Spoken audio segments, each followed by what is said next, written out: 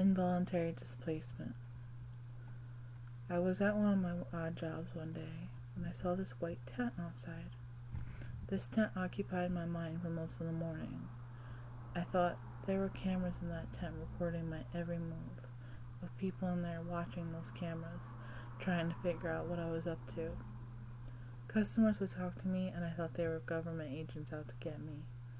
I also thought my boss, who was not well liked by many, was trying to frame me for something I hadn't done. I didn't know what to do. I couldn't take the intensity of the paranoia. So, I went to my boss directly, and with a loudly terrified voice, I exclaimed my Middle Eastern father to be a terrorist, that my parents were not my parents, and that my grandfather was the one who messed with me. My boss immediately looked up the number of Mobile Mental Health, a team I had never heard of before. My boss told me to go back to work until they came, but how was I supposed to do just that when my thoughts would not stop?